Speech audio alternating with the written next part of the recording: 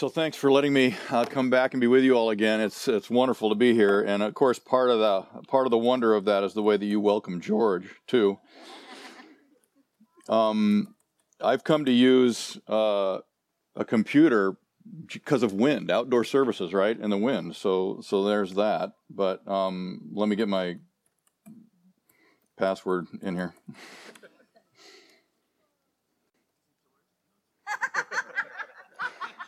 Good guess. I just use passwords. Okay, there we go. It's not George. It's more complicated than that. So, that's why I'm having so much trouble here in my old age and all. Yeah. So anyway, we feel so welcome, and I thank you. George is pretty peaceful. Don't be surprised if he decides in between to get up. Many times he'll respond to the word amen. He's just become a worshiping dog, a praying dog, like he knows when the service is over and he's ready to leave, just like all of you. So it's a good thing. No, I'm grateful to be here. For those of you that have not met me, as Sherry mentioned, I serve the Western District of the Evangelical Free Church, which is Northern California and Northern Nevada. We have 55 churches.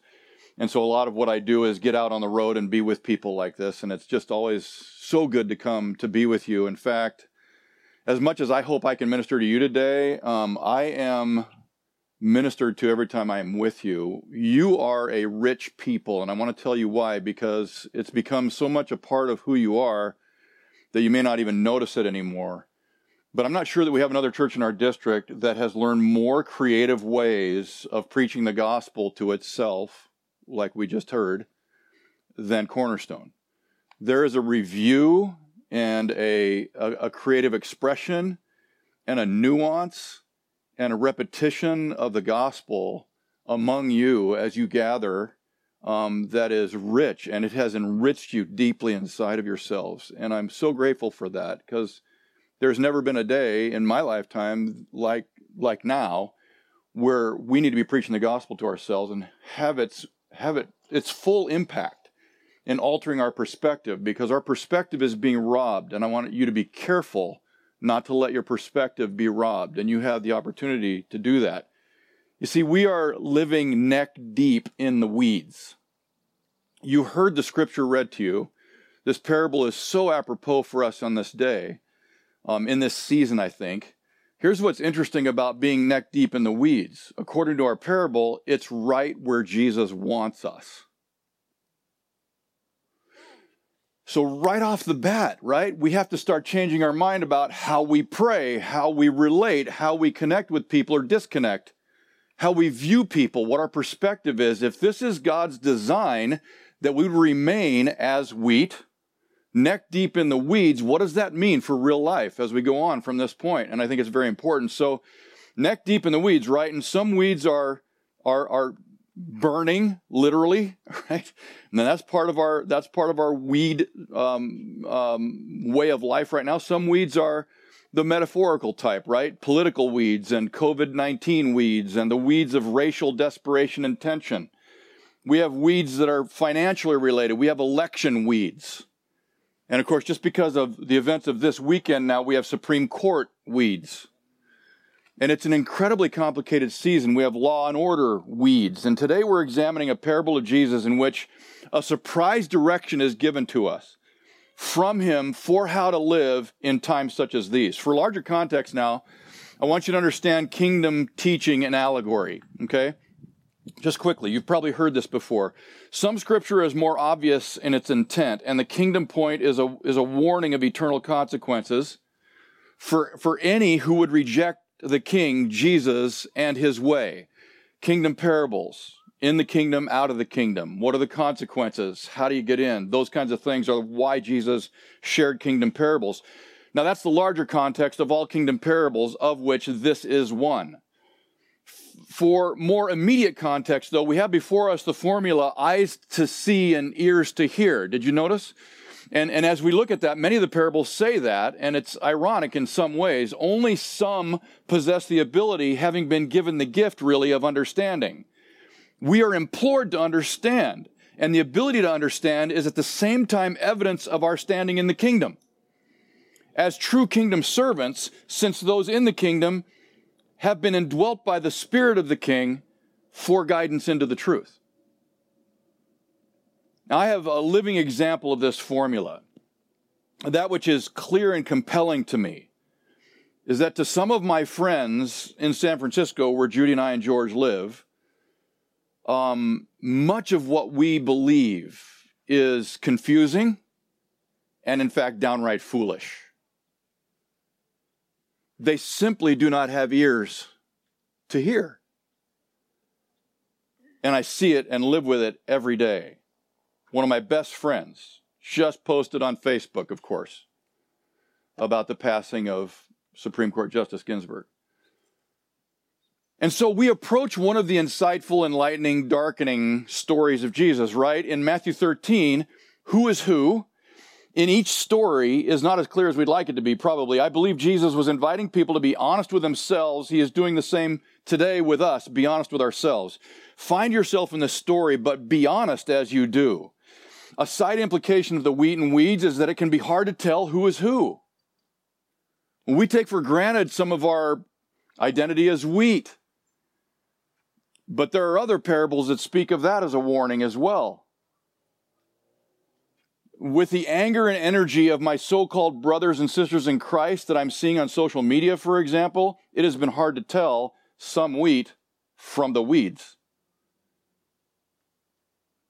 That he told 4 seed, and I, by the way, count leaven as a seed parable as well, because it has the same kind of effect and illustrative purpose and so forth. These 4 seed parables in a row, I think, is significant here in Matthew 13.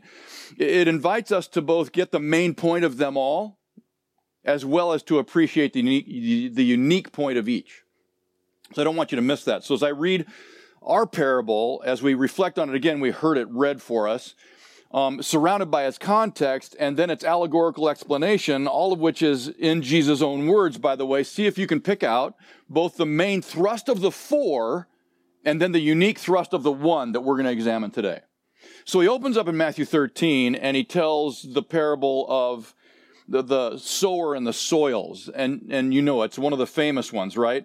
And then he speaks beginning at verse 10 of the purpose of parables and in answer to the question of the disciples, why do you speak this way? And some have been given the secrets of the kingdom of heaven, others have not, and so forth. And then he returns back at verse 18 into the parable of the sower being explained, what it means, what it stands for, the 4 different kinds of soils, and the preached word to each of those soils, and the lack of productivity, and 75% of the seed planting. And then finally we get up to verse 24, which then is where we find our parable, the parable of the weeds. He put another parable before them, saying, the kingdom of heaven may be compared to a man who sowed good seed in his field, but while his men were sleeping, his enemy came and sowed weeds among the wheat. Weeds among the wheat, and went away. So when the plants came up and bore grain, then the weeds appeared also, and the servants of the master of the house came and said to him, Master, did you not sow good seed in your field? Well, then how does it have weeds? He said to them, an enemy has done this. So the servant said to him, then do you want us to go and gather them? But he said, no. Lest in gathering the weeds you root up the wheat along with them. Let them grow together until the harvest. And at harvest time, I will tell the reapers, gather the weeds first and bind them in bundles to be burned, but gather the wheat into my barn. There's a lot here, and it'll be explained to us one for one, because this is an allegorical parable. He goes on from there at verse 31 into the mustard seed and then the leaven, and then we come to verse 34 where he speaks of this whole issue of opening my mouth in parables. I utter what has been hidden since the foundation of the world, and here I'm giving it to you now. And then he explains the parable, starting at verse 36. Look for yourselves in your own Bible. Then he left the crowds and went into the house, and his disciples came to him, saying, explain to us the parable of the weeds of the field. He answered, the one who sows the good seed. Now watch this, because here we go, right? Each stands for something else. The one who sows the good seed is the Son of Man. The field is the world, and the good seed is the sons of the kingdom. The weeds are the sons of the evil one, and the enemy who sowed them is the devil. The harvest is the end of the age, and the reapers are angels. Very specific stuff. Verse 40, just as the weeds are gathered and burned with fire, so will it be at the end of the age. The Son of Man will send his angels, and they will gather out of his kingdom all causes of sin and all lawbreakers and throw them into the fiery furnace. In that place there will be weeping and gnashing of teeth. Then the righteous will shine like the sun in the kingdom of their Father. He who has ears, let him hear. He who has ears, let them hear. Serious words here. The warning is clear, as explained by Jesus himself, right? There is an eternal kingdom, and great are the eternal consequences surrounding the eternal kingdom. Now, I'm going to assume those clear realities for my purpose today. And if you have any questions about those eternal things, ask Mike. Now, let me point out again to you that true allegories are explained for us, right? So notice here that the sower equals the Son of Man. Just by way of review, the field equals the world. Good seed is the sons of the kingdom. Bad seed is the sons of the evil one. The enemy is the devil. The harvest is the end of this age, and the reapers are angels. Okay, we got that? All right. Now, the overall point of all four parables, in my own words, is simply this. God's kingdom is massive, but not all are citizens. Now, how about the unique contribution of each of the four? Here they are, and they link themselves together and prepare us to hear the unique message of our parable, I think. The unique contribution of the sower and the soils is simply this. True faith takes root only in true brokenness. The unique contribution of the mustard seed. The invisible kingdom is big enough for everyone. The unique contribution of the leaven in the dough. Truth and falsehood will have its inevitable effect. And the point of our story, the wheat and the weeds, we are to live well neck deep in the weeds. Now on purpose, right? By calling, it turns out the king of the kingdom has orchestrated that his kingdom servants and children would live their lives neck deep in the weeds. This has to alter the way that we pray, because we do an awful lot of praying for relief. And just perhaps even this now, today, is by God's design in some unique and mysterious way. I've been reading and listening to the entire Gospel of Matthew repeatedly, kind of in preparation for this day, and just because that's what I want to do in my life right now. And do you have an audio version of the Bible? How many of you have chosen to do an audio version of the Bible? Okay, I just started that sort of recently, and it has for me become something thoroughly rich and eye-opening and heart transforming. It's part of that ears to hear thing, I think, right? Because my eyes see, but my ears hear as well. Sometimes I want to hold the book in my hand, of course, and I want to read it for myself, but I've discovered that I hear with different ears, especially in this context when Jesus delivered these words orally to these people. They didn't read it. All they could do was hear it. To anyone who had ears to hear, I'm encouraged today that my ears are hearing, right? That's a good thing. So what Jesus said that seems to me to distinguish itself from the other three seed stories is simply this. These two kinds of seed are going to be growing up together. There's great implications for us in our real life right now today because of this. So in our story, when the farmhands went to the farmer asking, "Shall we go and cut out the weeds?" there was an assumed answer to that question. They didn't as much go asking that question for the answer. They just pretty much went there assuming the answer and just needed the when. When should we go start cutting out the weeds? Right? You want us to do it now, immediately, or should we start tomorrow? Or because we need to cut out the weeds, right? We'll yank them up. We'll pull them out. The expected answer here is yes, of course, out of Jesus' words, right? Jesus would say, yes, of course, we need to eliminate anything that would take away from the nourishment of our crops. Now, I know this from very practical level experience, okay? So I grew up in Southern California, but after graduating from high school, I went back to Nebraska, and I immediately got a job on a farm. And for the next 2 summers, I worked the farm between semesters at college. And it was an incredibly learning experience. This is back in 1975, 1976. Sounds like ancient history, right? So I worked these farms, right? And I was oftentimes given a large knife, really a machete, and I was told to walk the rows of corn or walk the rows of beans, soybeans. And anytime I came along, and it was rare, some kind of a plant that was not one of those things that were the crop, were that to be harvested later on, I was to hack it out. And of course I was. It was stealing nutrients. It was stealing water. It was stealing sunlight.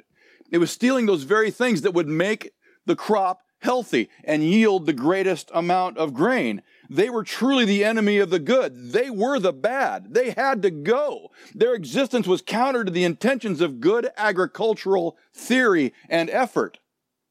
Of course, we're going to pull out the weeds. Jesus does this so often, doesn't he?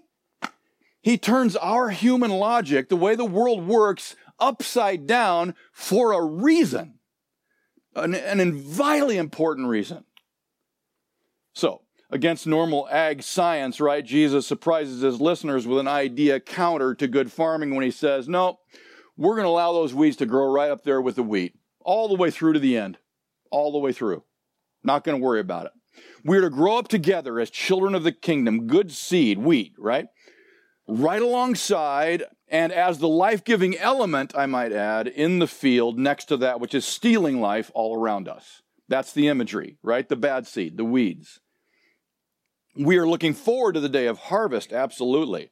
In the meanwhile, how shall we then live? And that's what I want to talk to you about today. Could Jesus actually be saying that we are to hang back when justice seems to demand action? Weed pulling? We are to allow them to remain when our logical, natural instinct tells us to activate ourselves politically, radically, racially, medically, morally, toward dealing with the wrongs that we clearly see and correcting them? Is that what we should be giving our lives to? Now, that's a complicated question with a very complicated answer, and I know that. But let's take this parable at face value. Could Jesus actually be saying that we are to take up a different posture than we've thought? There is damage that can be done to the wheat, Jesus said, that is, to the purpose of Jesus in the lives of his true followers and in his world if we get this wrong. And I'd like to suggest that some of this damage is self-inflicted on our part. And that's where I want you to get honest with yourselves today. If we place our efforts at ending the lives of people we deem as harmful, clearly problematic. If we commit our focus and efforts of refuting, standing against, or shutting up those outside the kingdom, that might be damaging. If we count our victory in terms of political or moral dominance in our society, okay, that's not what Jesus called us to. If we trust in Judeo-Christian ethics or the idea of a Christian nation and invest in rooting out anything that stands in opposition to it, the kingdom message, the eternal nature of our kingdom citizenship is lost. Now that's strong, and I'm among a group of patriots, and I get that. And I'm with you in that. But let's be clear on the teachings of Jesus. He was radical and not connected to any government. So understand we have to have ears to hear. What will we have? Who will we be if we divert our attention in that direction? Jesus, so then, countering this, makes it clear that we are, in fact, to simply live among the weeds while both grow up in what may appear to be a very healthy condition for both, but is probably, it would seem obvious perhaps, harmful to the flourishing of both. It defies logic in some ways. Sometimes it might even seem that the weeds are overtaking the grain. This is when we panic, right? This is when we create so much inner turmoil and even fearfulness that we lash out in self-protection. And that's kind of our mode these days. It is that moment in time when we must take Jesus' words to heart, live among them, grow up with them, leave their future to me, Jesus says in this story. So what does it look like in real life to live in a way that Jesus is offering to us according to this parable? It is, I wonder, is it really our life testimony, love, and example that will distinguish between the wheat and the weeds in the end? The preaching of the gospel, and if necessary, with words. One thing is certain, it will not be our determined effort to invade enemy territory with knives out. I know that for sure. Significantly, this parable clarifies specifically that this is not our job. This parable makes clear that others have been assigned that job, not us. When will judgment come? Not now, but later. And who will be those judges? Not us, but angels. Interesting. This is powerful stuff. It changes our perspective entirely. This goes to the core definition of what it means to be faithful as believers in the world while we are still breathing, right? So the question we need to bring, and maybe right here to home, is have we mistaken our role in these days? We have taken on the role of judge. We have taken on the role of knife-wielding executioners, of false teachers and moral reprobates. We have even lowered ourselves to value the humanly devised political and legislative tools to do what is only a divine work. And I'm among the older people here in this gathering. I've been through enough election cycles to know that the political and legislative thing is just cyclical. You might like what's happening right now. You might hate what's happening right now. The one thing I can guarantee you is that it's going to change at some future presidential election cycle. We do not rely on it. Otherwise, we'd be foolish. So, explaining the meaning of the allegorical parable, Jesus makes it clear. The personnel, cutting out the weeds is the job of the angels. The timing, an unknown future, so releasing us from worry now. The nature of that work, it will be spiritual, invisible, supernatural activity, not an activity of our current day, visible interaction with the world. So, having said all that, there is a lot aggravating us right now. And I'm with you. I'm exhausted by it. And there's many emotions around it, and I know that. There's plenty for us to be fearful of, to be angry about, to debate and correct and stand against, and all of that is judgment behaviors. And Jesus would here and now say to us, do not be tempted by any of those postures. Instead, live among them. Grow up together. Grow up together? At a time when everything that's happening is separating us? We have to make concerted efforts to be together. And it won't be like on a massive social scale. It will probably more look like you and your neighbor. Oh, well, now there's a theme in the Bible. Very consistent stuff here, isn't it? So, hear now, if you are one of his disciples, the truth of Jesus' teaching in this parable. Grow up alongside and with and among people who may never hear. They may never hear. But still, we're growing up together with them. So how? What does this look like in real life? We do not have an accurate understanding or clarity of vision or purity of heart when it comes to judging the righteousness in ourselves, much less in the heart of another human being, right? So let's be careful about that. We so need to focus on our own struggle as seeds of the kingdom, and we need to worry about our own righteousness, don't we? We do not have room to spend energy judging others who are on their journey and happen to be planted around us. So Matthew 6:33 says, seek first his kingdom and his righteousness. That's our focus. So will you seek his kingdom, not the earthly nation state? And will you seek to own your own unrighteousness as opposed to finding and picking at the unrighteousness you see in others? Seek his righteousness. Or will you choose to give your life to judging the heart and behavior of others around you and calling them out for it and eliminating any possibility of giving a positive, gracious gospel influence you might have had? Oh, there's so many things that I could go off on this, but I won't. That's why I have notes for part of the reason. So here we are, right? We're choosing to not give ourselves to pulling out weeds, all right?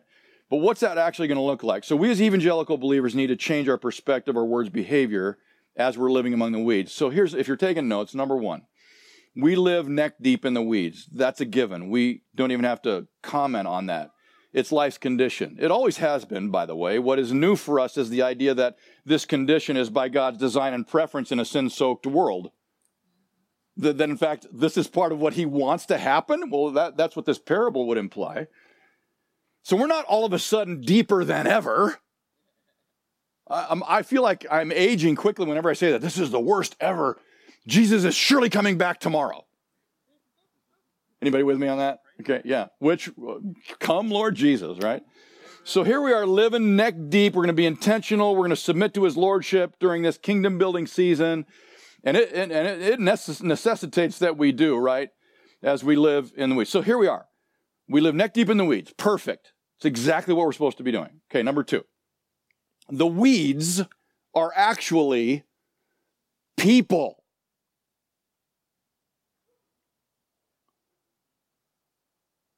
Let's cease fighting what God has ordered. I want you to picture yourself as one of the servants in Jesus' story who asked, shall we go remove the weeds? In other words, shall we set ourselves against those people?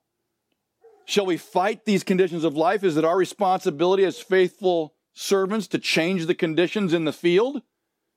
And Jesus' answer, no, no, no, and no. Grow up with them. Why? Because they're people. They're actually people, these weeds. And Jesus is for people. We clearly do not want to find ourselves toe-to-toe with the Lord of the harvest against people.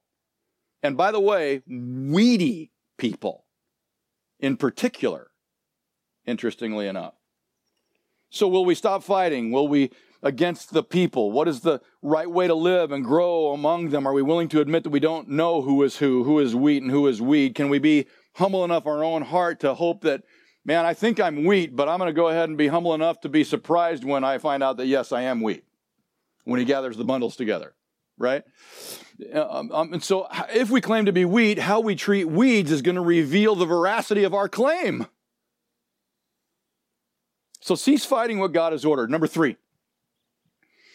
Okay, so weeds are people, okay? Number 3, weed removal is not gospel living. I'm going to get argument and pushback on this point. I know that I am, and that's okay. We can keep talking this through and figuring it out because it's going to take some time.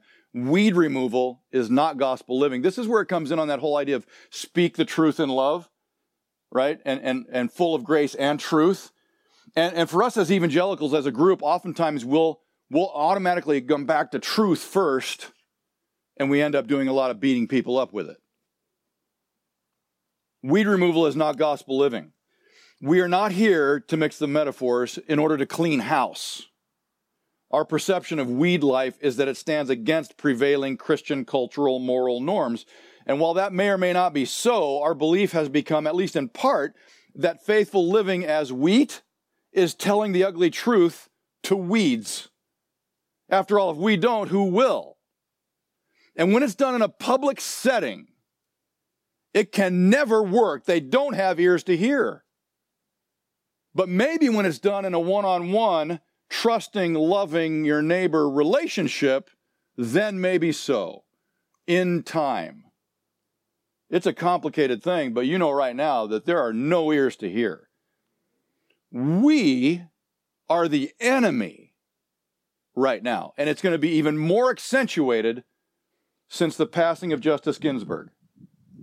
More accentuated than ever in these last 40-some days before the election. All hell is going to break loose in these next 40 days. You understand that?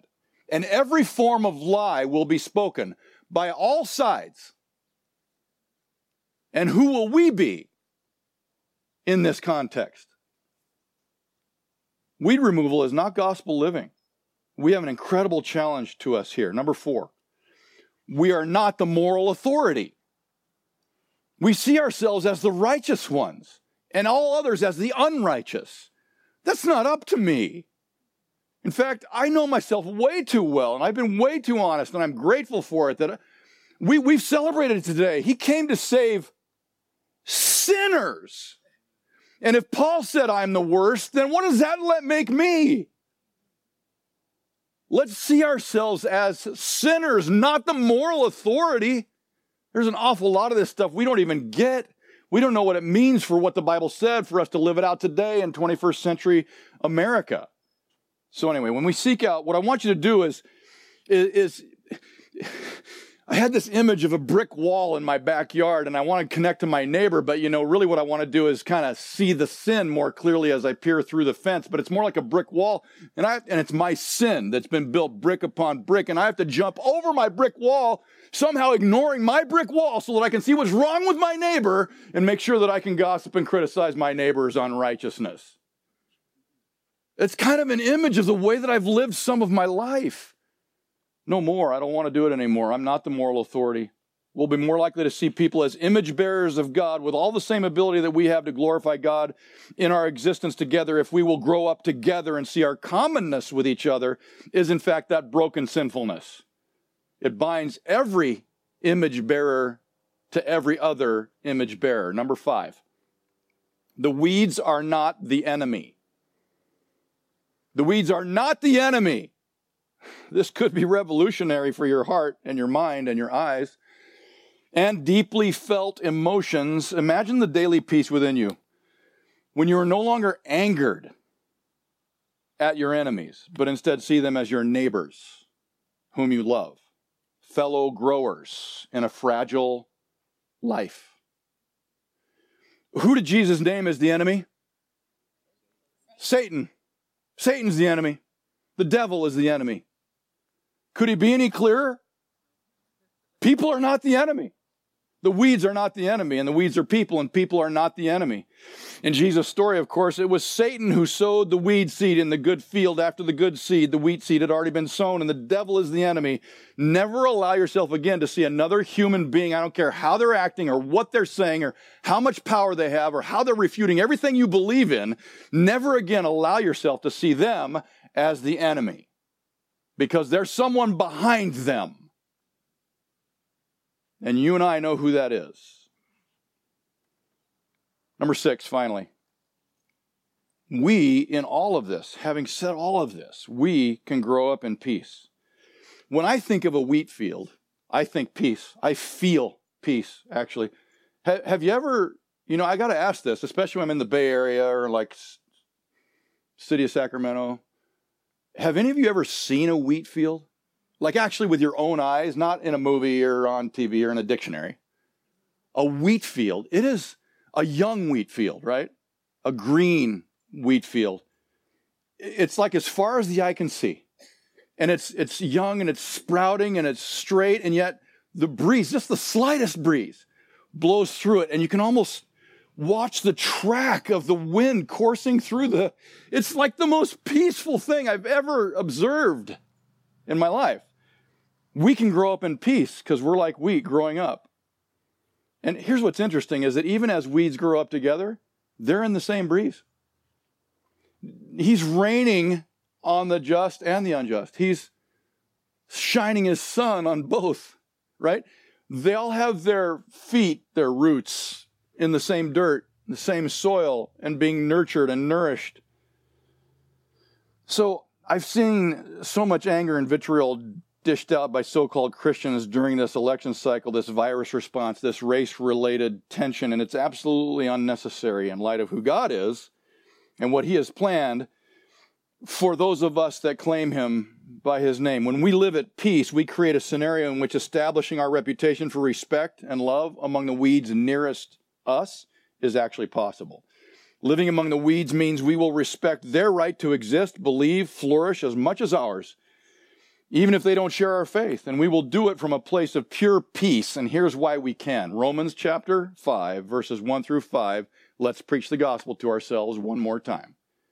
Therefore, since we have been justified by faith, we have peace with God through our Lord Jesus Christ, period. To quote politicians of our day and newscasters, and right? Period. Through him we have also obtained access by faith into this grace in which we stand, and we rejoice in hope of the glory of God. Not only that, but we rejoice in our sufferings, knowing that suffering produces endurance, and endurance produces character, and character produces hope, and hope does not put us to shame because God's love has been poured out in our hearts through the Holy Spirit who has been given to us, and it all started with the peace that is ours through Jesus Christ. Wow, we're not longing for it, we're not seeking it, we're not hoping. Stop praying to receive it. It's already yours. We have peace in the weeds because we have peace with God. That is a strong posture of peace. We are so secure that we can operate like no other group of people on earth. Like no other group of people in the United States of America. We can operate out of peace. Why don't we? We are so secure. We don't need to fear. Friends, anger does not befit us.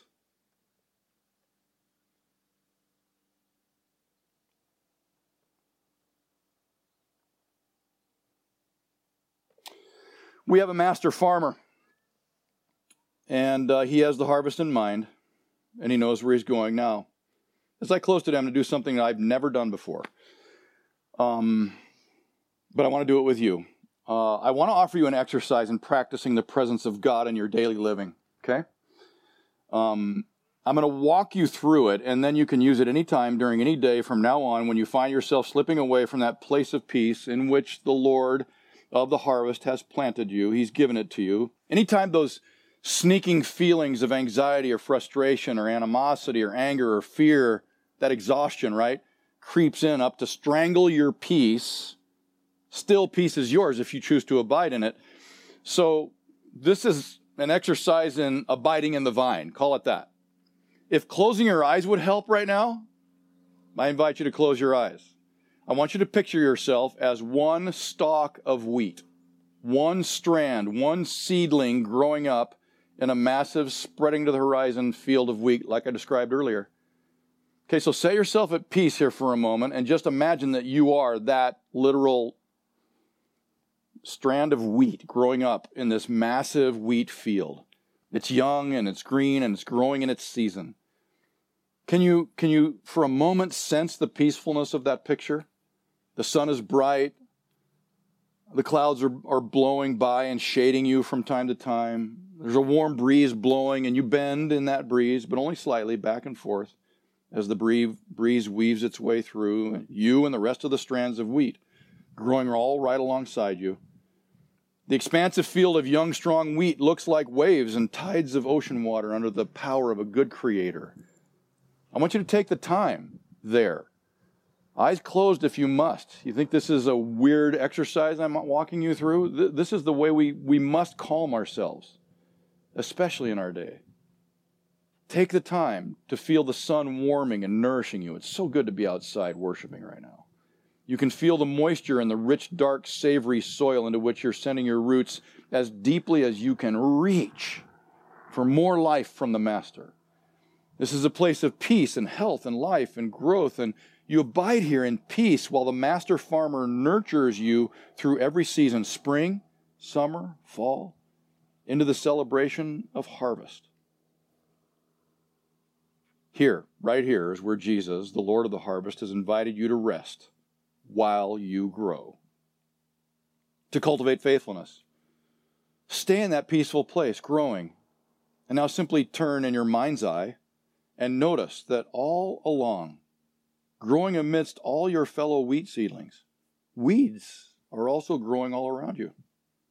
Nothing else has changed. Not your condition as wheat, not your identity as wheat, not your security. You're wheat. The master farmer is still in charge, and he knows exactly what he's doing, and the sun shines on the wheat and the weeds, and the rain waters the weeds and the wheat, and he's designed and empowered that you dwell in peace as wheat, neck deep in these weeds. Stay there for just a moment longer. Wonder now as you bow gently in the breeze and under the warmth of the sun how much would change in life if you viewed our shared existence with weeds from this place of strength and peace, of health and life, of the sovereignty of God, of the finished work of Christ, and of even more confirmed hope concerning the certain future love and bounty of harvest.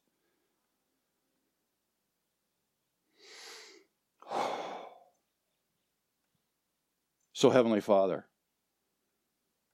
we come to you speaking to you as those who bear your image. Father, make us become a peaceful people. Give to us enough days of peace in a row that we would rightfully possess a reputation as peaceful people, as lovers of neighbor, as lovers of our formerly misperceived enemies. Might we, Father, find so great a peace in a daily way, as wheat blowing in the field, under your perfect care, that we could approach our current day life in the weeds with a smile on our face. More than that, a smile in our heart. And may we bring peace where there is division. So, Father, thank you for the reminder from one of your followers, John. It's from chapter 16, verse 33. I have said these things to you, that in me you may have peace. In the world you will have tribulation, but take heart. I have overcome the world. In the name of the one who said these words, Jesus, amen.